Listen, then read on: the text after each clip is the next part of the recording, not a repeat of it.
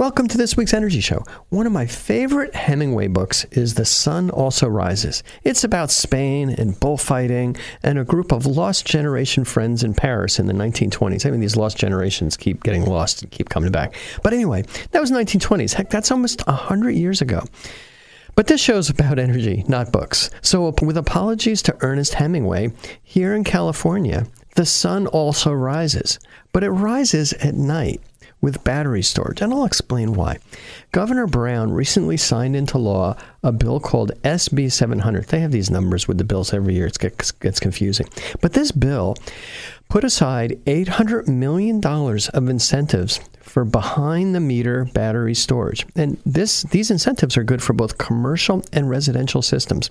It's the biggest battery storage incentive program in the U.S. And we talk about behind-the-meter because when you look at, when you figure out where the electricity is going, the electricity is either in front of the meter, which is before the PG&E meter. It's on the utility side. It's between the meter and the generating system. So that's all the utility stuff. Behind the meter is what customers can do. Commercial and residential customers can put in solar and storage behind the meter. That's behind their meter, but it's on the customer side of the meter. That's where it's the most valuable. Okay, so $800 million. I think it's like $166 million a year. And this incentive is an extension of something called the Self-Generation Incentive Program, or the SGIP program. Now, we've been using this SGIP program for our battery customers for over a year, and now we have the confidence that there's also going to be funding for another 5 years. Now, the money's going to kind of slowly downsize in terms of the amount per system, but the cost of the battery storage systems are also going to come down gradually. Now, I have to really explain to everyone on the radio that these bills don't just happen automatically. They were driven, the motivating factor behind it was the California Solar and Storage Association and other groups. But CalSO was really pushing this for 3 years. It took 3 years of hard work to get this bill through the state legislature. I testified in 2016 and 2017 in support of the previous bills. Finally, the bill got through in 2018. So here's a quote from Bernadette Del Chiaro, who's the executive director of the California Solar and Storage Association, or CalSO.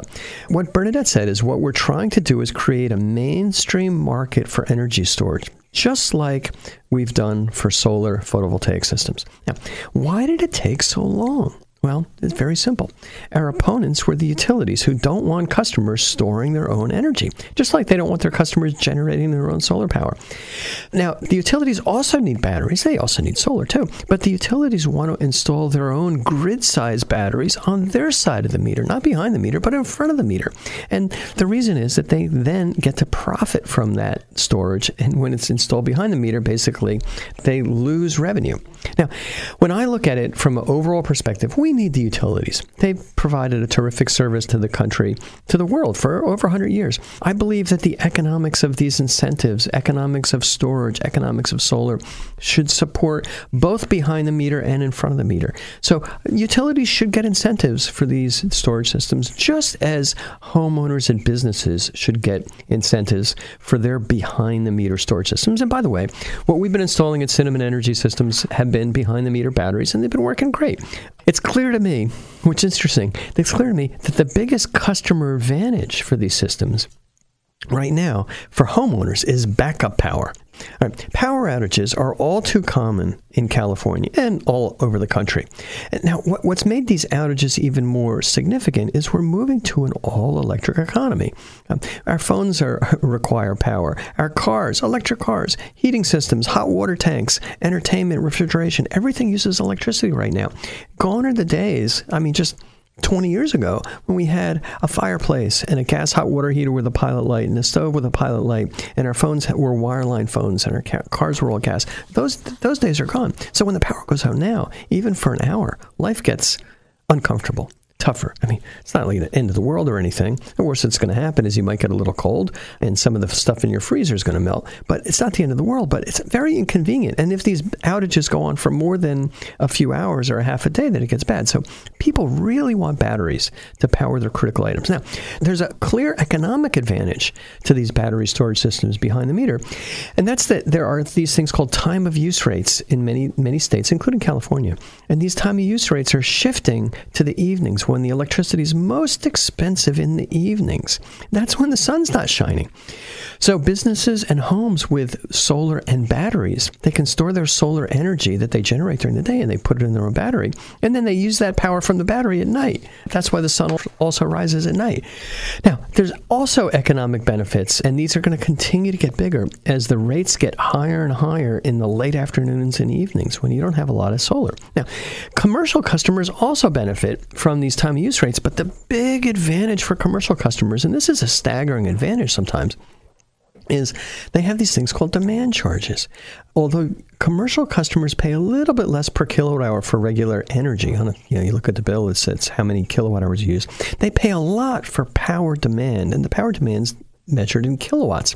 So when a company, let's say they have some big machines and they turn those machines on every morning at 9 o'clock, when those machines go on, there's a peak demand and they get charged a lot of money. In many cases, half of the bill or more comes from these high demand charges. And the cool thing about a battery is if you put a big battery system in for a commercial customer, just before these machines turn on, there's sensors that are going to say, okay, we're going to get to a peak. Instead of drawing that extra power from the utility, which would be reflected on our demand charges for the month, let's pull that extra power out of the battery. And it works really, really well. So you've got three advantages. You've got resiliency and backup power. You've got the ability to use daytime power at night, energy arbitrage, time shifting your use, and you can reduce your demand charges. Now, why is California authorizing all this extra funding? People say what starts in California spreads, but the simple reason is that the continued growth in rooftop solar and our continued need for solar and wind, because we're trying to eliminate the greenhouse gas emissions, means that there's kind of too much energy, too much solar power in the middle of the day. The sun's shining a lot. So, and there's also obviously not a lot, if none, solar power in the evening. We would kind of depend only in the evening on wind and hydro.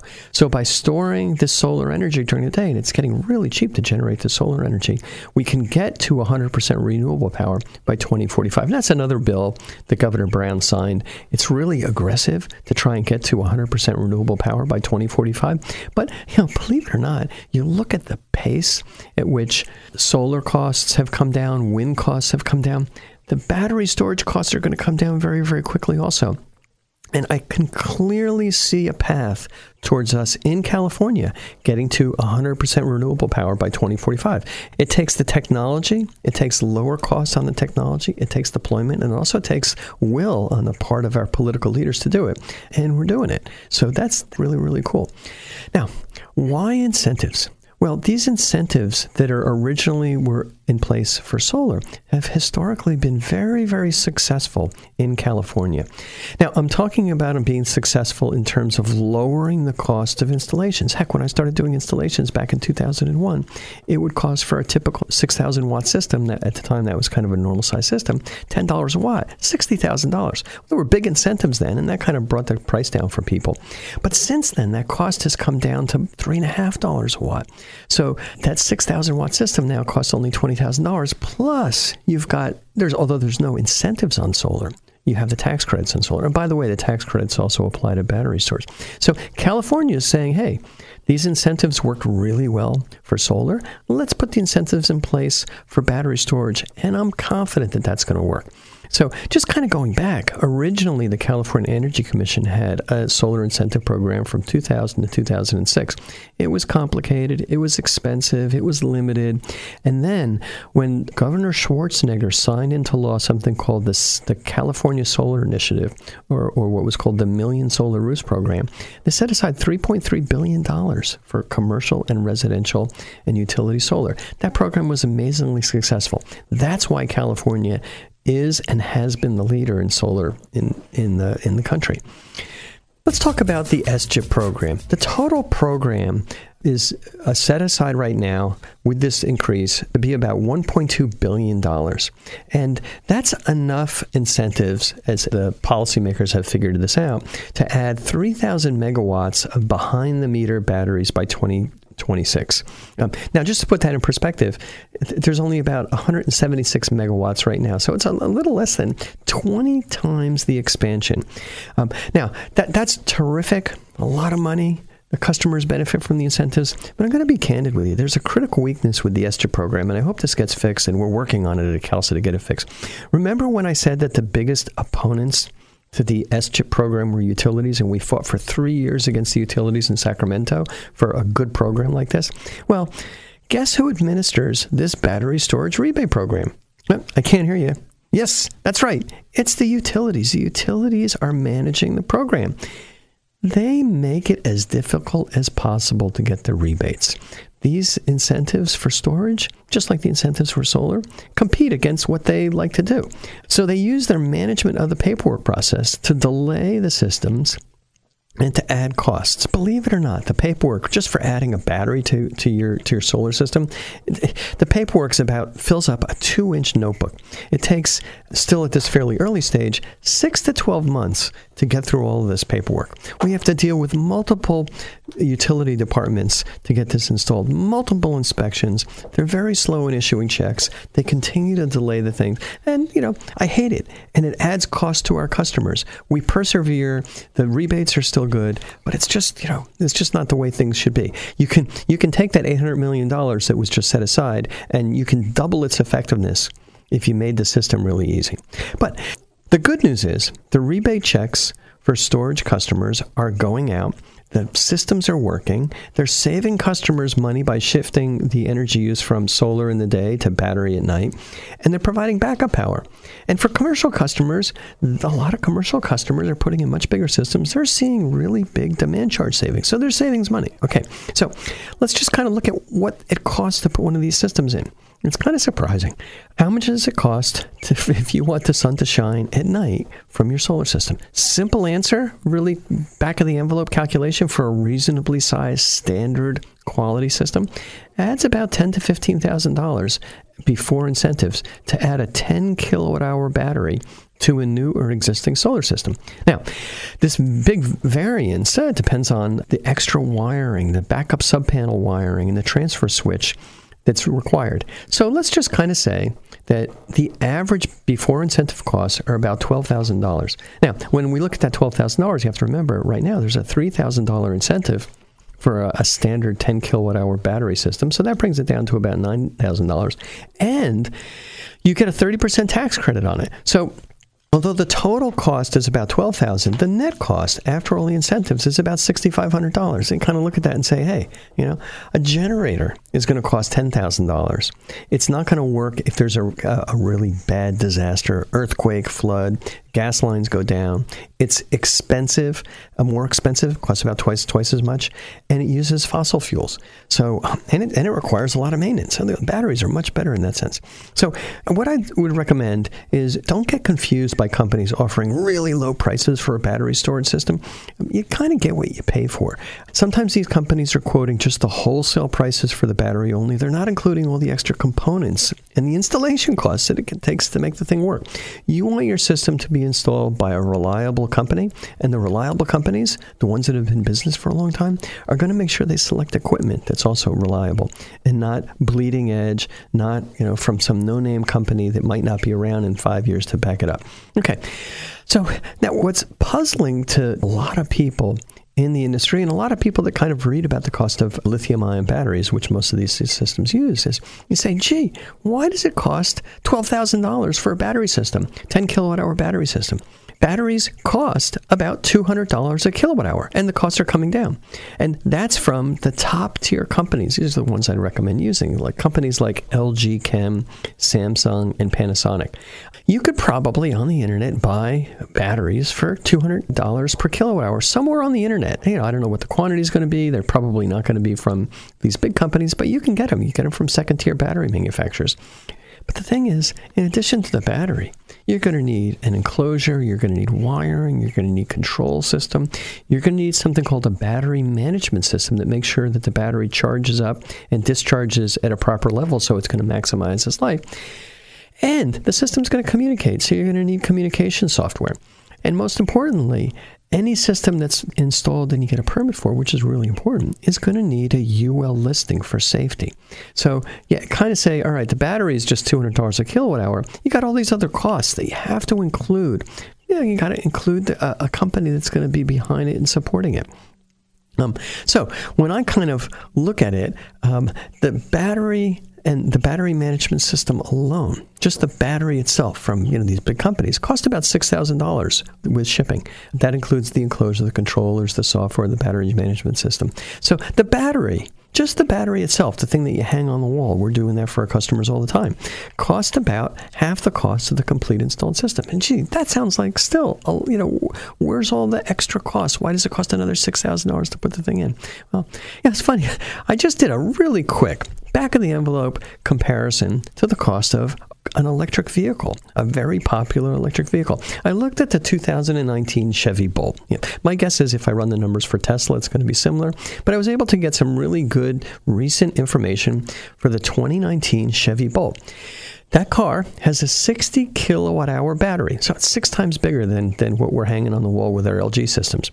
The MSRP, the manufacturer's suggested retail price for the Chevy Bolt, is $36,000. And I said, okay, $36,000. Then I did a search for the cost of the Chevy Bolt battery.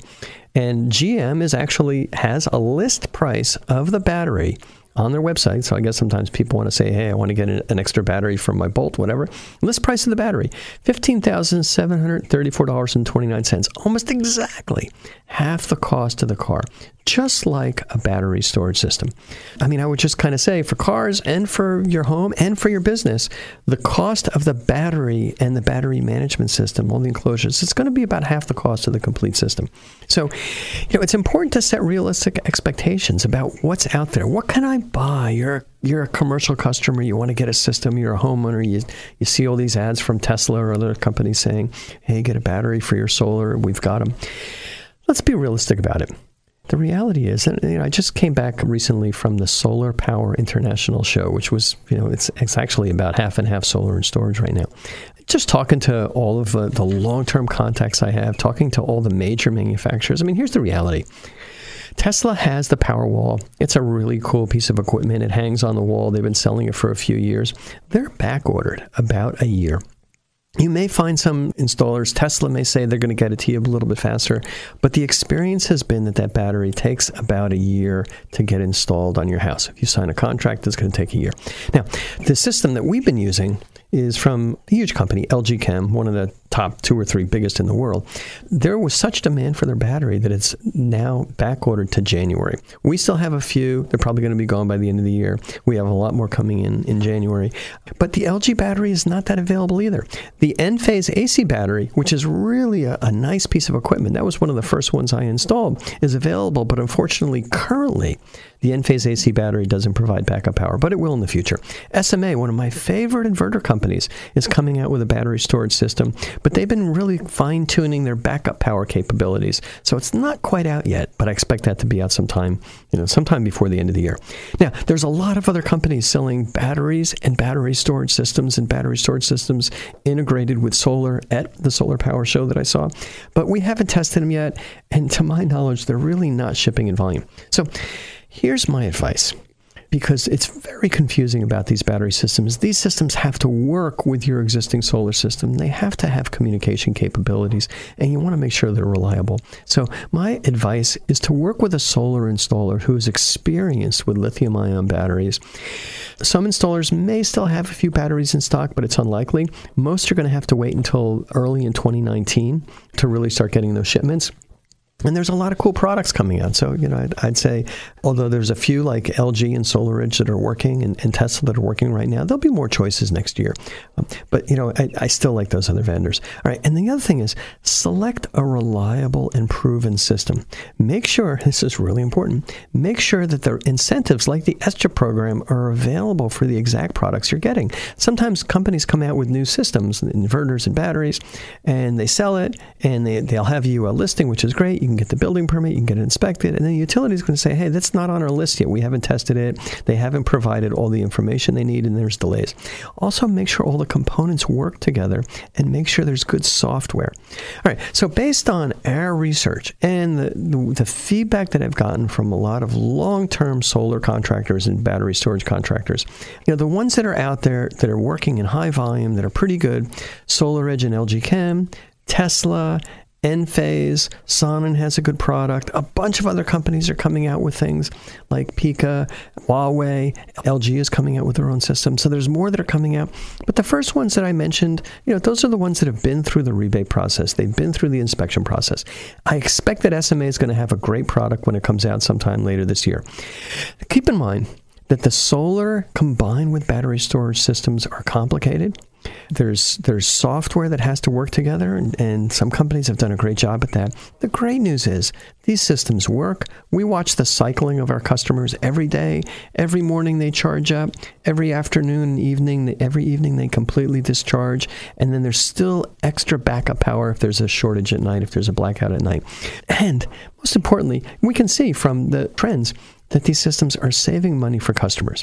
All right. So that's all the time we have on this week's Energy Show. Thanks to all of our listeners for tuning in. And if you missed any of today's show, you can always go to our website at cinnamon.energy and listen to the podcast.